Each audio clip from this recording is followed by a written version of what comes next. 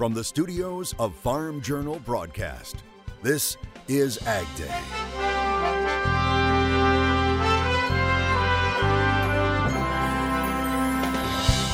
A young girl on a mission.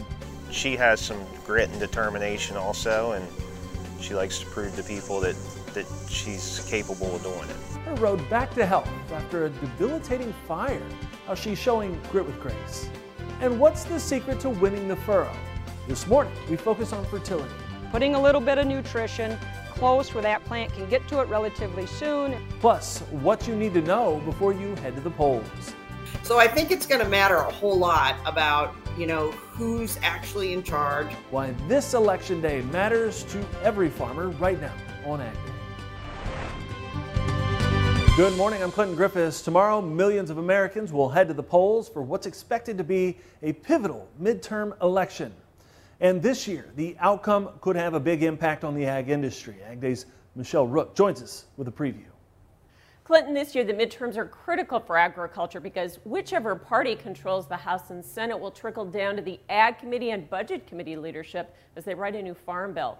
And Washington insiders say there could be a shift in power in the works. In the Senate, political experts say the division between Democrats and Republicans has flipped back and forth the last several months, but it's now razor thin. Yeah, I think most people have been saying all along it'll be a 51-49 or a 50-50 Senate. The question is it going to be 51-49 R versus D or D versus R? But I don't think you're going to see a really broad win on either side of the equation in the Senate. Key Senate races to watch include Arizona, Florida, and Georgia. If the Republicans win big there, they could pick up additional seats. Early precincts will also be telling. David Wasserman told me early on election night to watch the first district in Indiana, which is typically a Democratic district. If that were to go to the Republicans, that could be a signal of a long night for the Democrats. The House is expected to shift from Democratic to Republican control. Cook's Political Report now says Republicans could gain from 20 to 25 seats versus the 10 to 15 they were predicting earlier. And the 25 seat is important, Chip, because that would give likely House Speaker Kevin McCarthy from California a little more leeway relative to his arch conservative members. The shift to Republican power will also affect the leadership of the Ag Committee heading into the 2023 Farm Bill. Certainly, I think G.T. Thompson is going to have a very different viewpoint about what kind of hearings he wants to have and what kind of emphasis he wants to put on the Farm Bill than you had from David Scott. Plus, the party in control will impact baseline spending for the Farm Bill, including the $18 to $19 billion earmarked for conservation and the Climate Change Initiative. So I think it's going to matter a whole lot about who's actually in charge, and especially who's in charge of the Budget Committee and how do they feel about it. Ann Thatcher says the Republicans may also work on deficit reduction, which would cap the dollars available for the Farm Bill. A snowy and rainy weekend in the northern plains and the Mississippi River area finally seeing some much needed moisture. Meteorologist Chuck Heaver of Ag Day affiliate WNDU joins us with a look ahead to this week. While the United States is under the domination of high pressure most of the week, we do have low pressure off in the Pacific Northwest, and that will slowly work its way to the east. Until that happens, we're going to see mild conditions throughout the country. It's going to continue to prohibit the amount of rain that we see, and you can see here in southern Kansas and then, of course, out in California, we have still exceptional drought conditions on the U.S. Drought Monitor. And here's your root zone. The first 3 feet of soil you can see here, we have extreme drought in the center part and then scattered throughout the Mountain West. Yields in the Fields on Ag Day is brought to you by Micro Essentials from Mosaic, the science of more. Discover our proven products. Text YIELDS to 31313. And checking the yields in the fields, Nathan Weathers, I love that last name, says Harvest 22 is in the bin. Nathan operates out of Yuma, Colorado. He reports a good irrigated bottom ground was some of the best they've ever raised. He says the hilltops were another story, though, with heat and wind really hurting those. Nathan adds the averages were off 5 to 10%. I have more on your forecast coming up. All right, thanks, Chuck. While rains along the Mississippi River may help improve historically low water levels, barge traffic is still being severely impacted. Researchers say the number of grain barges being unloaded in New Orleans from September and October were 20 to 30% lower than in recent years. You see that represented on this chart in blue. There were closures and restrictions on the river that reduced the number of barges that can be towed in a group and how much each barge can carry. Now, since the start of September, tonnage going through 3 locks was down more than 40%, again there in blue, but experts say it appears to have picked back up early last month, but then slowed down again when compared to the 3-year average. So is there a way around the problem? The Soy Transportation Coalition says yes, and it's encouraging greater use of the Great Lakes St. Lawrence Seaway. It says its continued partnership extends to the Seaway's Gateway Incentive Program, which represents a 50% cut on shipping tolls for new shipments of soybeans and ag that use the waterway. Now, it extends more than 2,300 miles from the Atlantic Ocean to the head of the Great Lakes at Duluth, Minnesota. The Soy Transportation Coalition says while less than 2% of U.S. soybean exports currently utilize it, any opportunity to increase supply chain diversity and resilience will benefit soybean farmers. Win the Furrow programming on Ag Day is brought to you by In-Furrow leader FMC. Visit your FMC retailer or infurrow.ag.fmc.com to learn more. This week, we're focusing on some of the agronomic ideas that can help you win the furrow next season. Agronomist Missy Bauer kicks us off with some in-furrow fertility research showing real promise. So some of the things I think about when we think about winning the furrow, one is as I'm going through there making that planting pass, creating that furrow where I'm putting my seed, what else can I do while I'm making that pass? And one of the big things that we've seen nice advantages to is putting the fertility on there. So putting a little bit of nutrition close where that plant can get to it relatively soon, and then do what we call the relay system, which is have a little more nutrition a little further out. So traditionally in my area there's a lot of that 2x2 placement, 2 inches over and 2 inches down placement of starter fertilizer. But if we have an opportunity to put a little bit closer to that, we might be able to pick up a little bit more in that early growth. So the last 3 years, now going into our 4th year, we've done a lot of plots evaluating what we call the FurrowJet system. It's from Precision Planting, but it actually allows us to put fertilizer in the furrow, but actually in the sidewalls. Okay, so it's not just dropping it on top of the seed like maybe we would have with a traditional in-furrow system. It's giving me some safety. So it's got some wings that slices it into the sidewall. We can put a little bit of nutrition there. Really seems to get the plant going early, and then again hands off to that later band. So we're going to make that planting pass regardless. If we can look at adding that nutrition as part of that planting pass, it can be a big deal, especially in areas maybe where we are more northern or deal with cooler conditions, or you're just trying to advance maturity.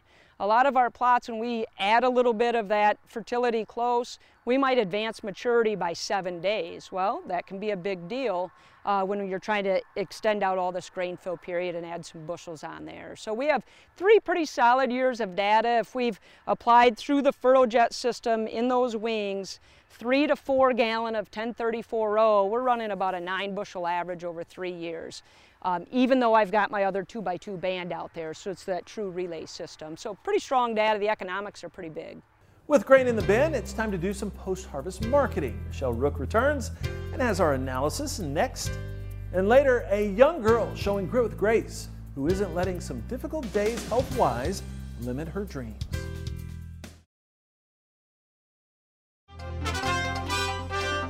With the harvest now in for many farmers, it's time to make some post-harvest marketing decisions. Michelle Rook is back with more in today's analysis. This morning's market analysis coming to you from the field here with Risk Management Commodities, Chuck Shelby. And Chuck, we're almost done with soybean harvest, over 2/3 on corn. And do you think the harvest lows are in? I think so. I mean, the market's held up really well with the price action we've had as we went through pretty much a wide open season. So I think we're pretty much there on the price lows. We have been really range bound in corn and soybeans, and so talk about what is your marketing advice here for guys as we come out of harvest? Well, the decision for a lot of guys is, do you let it go right now at harvest? We got a pretty good price, or do you pay some storage, or do you hold it in your own bins? So depending upon what the guys want to do as far as do you have input you want to buy, there's some guys that are willing to sell, and other guys are willing to hold on and see what happens. Are there more producers that are storing this year just because they think there might be a potential rally? Well, in the last 4 or 5 years, even though we didn't think it might happen, we've had some pretty good rallies. So I think a lot of guys, especially in areas where the crop might not be so good, are willing to hold on to what they have and haven't sold and see what happens. How much are you trying to get input, spot ahead input in place here this fall? I think the main focus is on nitrogen. A lot of the producers I work with have made their purchases. They've got a price that's not too far off last year, so they're willing to buy their nitrogen right now. All right. Well, it could be an interesting winter. We're going to continue to kind of watch what's going on, especially in South America, right? Yeah, absolutely. That's critical. I mean, there are parts of Brazil are doing really well, but Argentina is really dry. They had a little bit of rain. So that uncertainty about Argentina, I think, is going to keep this market supported till we really know if they're going to have a crop or not. All right. Well, good luck on the rest of the harvest, and thanks so much for the market advice this morning. Chuck Shelby with Risk Management Commodities, and we have more Ag Day coming up. Ag Day is brought to you by Farm Shop MFG. Did you know that 20% of stored corn is often overventilated by 3 points of moisture?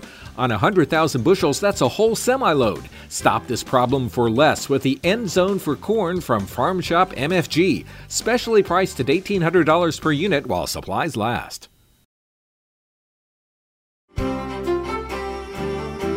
Meteorologist Chuck Hebert joining us for our national forecast, and it sounds like we're going to have a pretty tranquil start to the week this week. Pretty much. Over in the Northwest, in the Pacific Northwest, we'll see some rain, but overall, again, I mentioned a zonal condition, and that gives us a chance for pretty nice weather. So, yeah, that zonal pattern is going to keep the eastern half of the country in really dry condition, and we're going to see warmer temperatures, milder than we normally would see. In the Pacific Northwest, we're going to have low pressure dominating, and that's going to give a chance for cooler conditions and more damp conditions. Here's midweek. You see this frontal boundary in the center, maybe a couple showers along that, and off the east coast, we could see some showers move up along the coast, but again, most of the country remains dry. We look at the jet stream because the jet stream is what guides storms across the country, and you can see here high pressure dominating still over here. It's going to be really difficult for that low pressure system to punch through, but it slowly works its way to the east, and with that then we get the low pressure slowly sliding over. We'll get our temperatures at the end of next week in the center part of the country back to where we normally would be at this time of the year. But until then, we're going to see above normal temperatures on the east side, and we're going to see below normal temperatures under conditions of that low pressure system. Precipitation, the same drill. Of course, under low pressure, you typically have precipitation. So above normal out to the west, and off to the east below normal. We could have a system that moves up the east coast, so it'll provide a little bit more precipitation there, and of course down in the southeast. Below normal, though, for November precipitation in general in the south, normal to the north, and then over by low pressure again, we'll see above normal conditions, it looks like, for November. Precipitation this week, we have some precipitation out in the mountains of the west, maybe in the center part of the country, and then again along the coast here. But this precipitation for the week, we're not going to see a ton of that. Let's take a look closer to home. Lake City, Florida, mostly sunny, 83 degrees, a low of 66. Albuquerque, New Mexico, 68 and 38, and Marquette, Michigan, 42 and 31.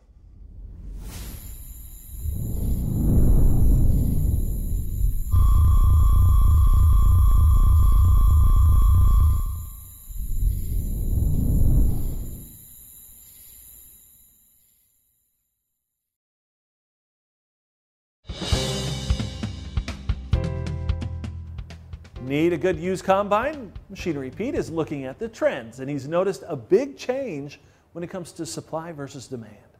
All right, folks, let's talk the used combine market. Now, it's been not quite as hot as the used tractor market, particularly large horse tractors, just crazy hot. But used combine value is very strong. And let's talk specific examples. So last Wednesday, our friends at BigIron.com sold this combine, came out of Burlington, Colorado. It was a 2008 John Deere 9770 STS with 2,630 engine hours on it, sold for $100,500, very strong price. Now, if we look at the average auction price so far this year on Deere 9770s, comes in at $81,846, which if we compare that to just 2 years ago, back in 2020, the average was $74,341. So actually this year up 10.1% versus 2 years ago. Now, the very next day last Thursday, Big Iron had an online farm retirement auction out of Harrington, Kansas for Larry Beeler. And I tell you what, Larry had nice stuff. Check out his combine, this 1995 John Deere 9500. This thing had 2,371 engine hours on it. Went for $38,700. Second highest auction price in 26 months on a John Deere 9500. Now, the reason why we're seeing these rising prices on good used combines, here's a visual look. This is a representation of supply and demand on used combines for sale at MachineryPete.com over the last 2 years. So if you go to the far left of this chart, that's 2 years ago, 2020, you can see that blue supply line of used combines on dealer lots way higher than the demand, the orange line. Well, look what's happened. The orange demand line has spiked way higher while the blue supply line has tanked. All right, thanks, Pete. Up next, a story of grit with grace. We'll meet a Pennsylvania teen taking strides toward a bright future after nearly losing her life. The incredible story next. Farmer to Farmer, the Conservation at Work video series features real stories, real successes, real quick. See what's possible at farmers.gov/conservation.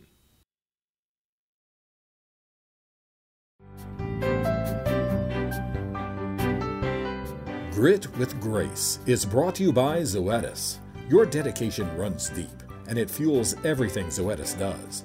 To protect and support cattle and those who care for them, we are born of the bond. Learn more at bornofthebond.com. Exhibitors at last month's World Dairy Expo proved passionate about the show ring and their livestock. Well, today we meet one such show woman dreaming of a trip to Madison as the next big step in her future. A journey where she has already shown grit with grace.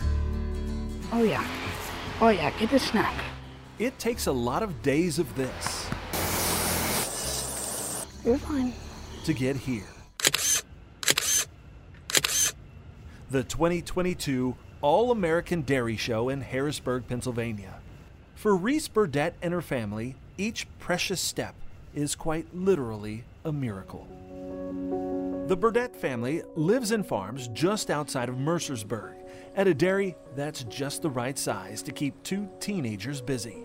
Oftentimes it can bring tears to your eyes when you look back to where we were, knowing how hard it has been and still how hard it is for her.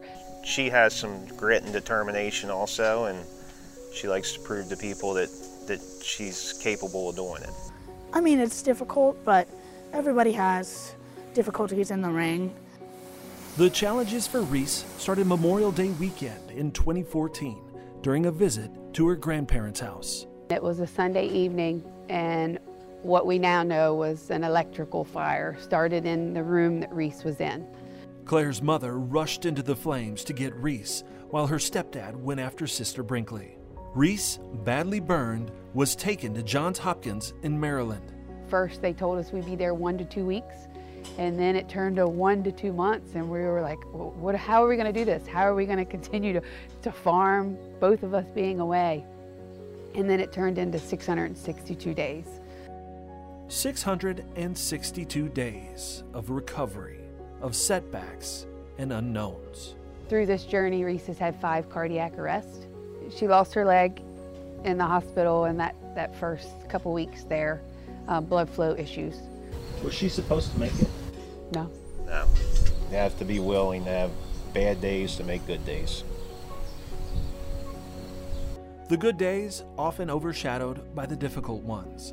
From the amputation to learning to stand and eventually walk again, Reese's parents recognized she needed a goal. Enter Pantene. She was actually the first calf I showed at our county fair.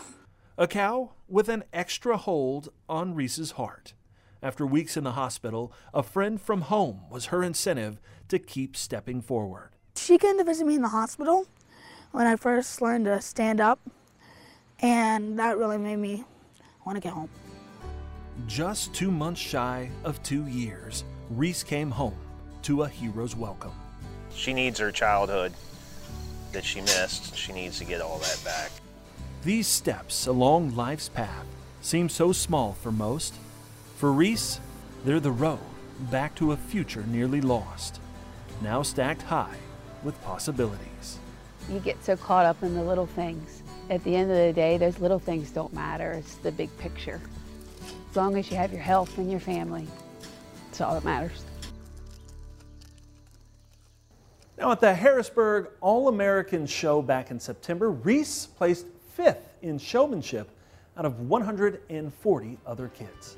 And that's all the time we have this morning. So glad you tuned in. From all of us here at Ag Day, I'm Clinton Griffiths. Have a great day.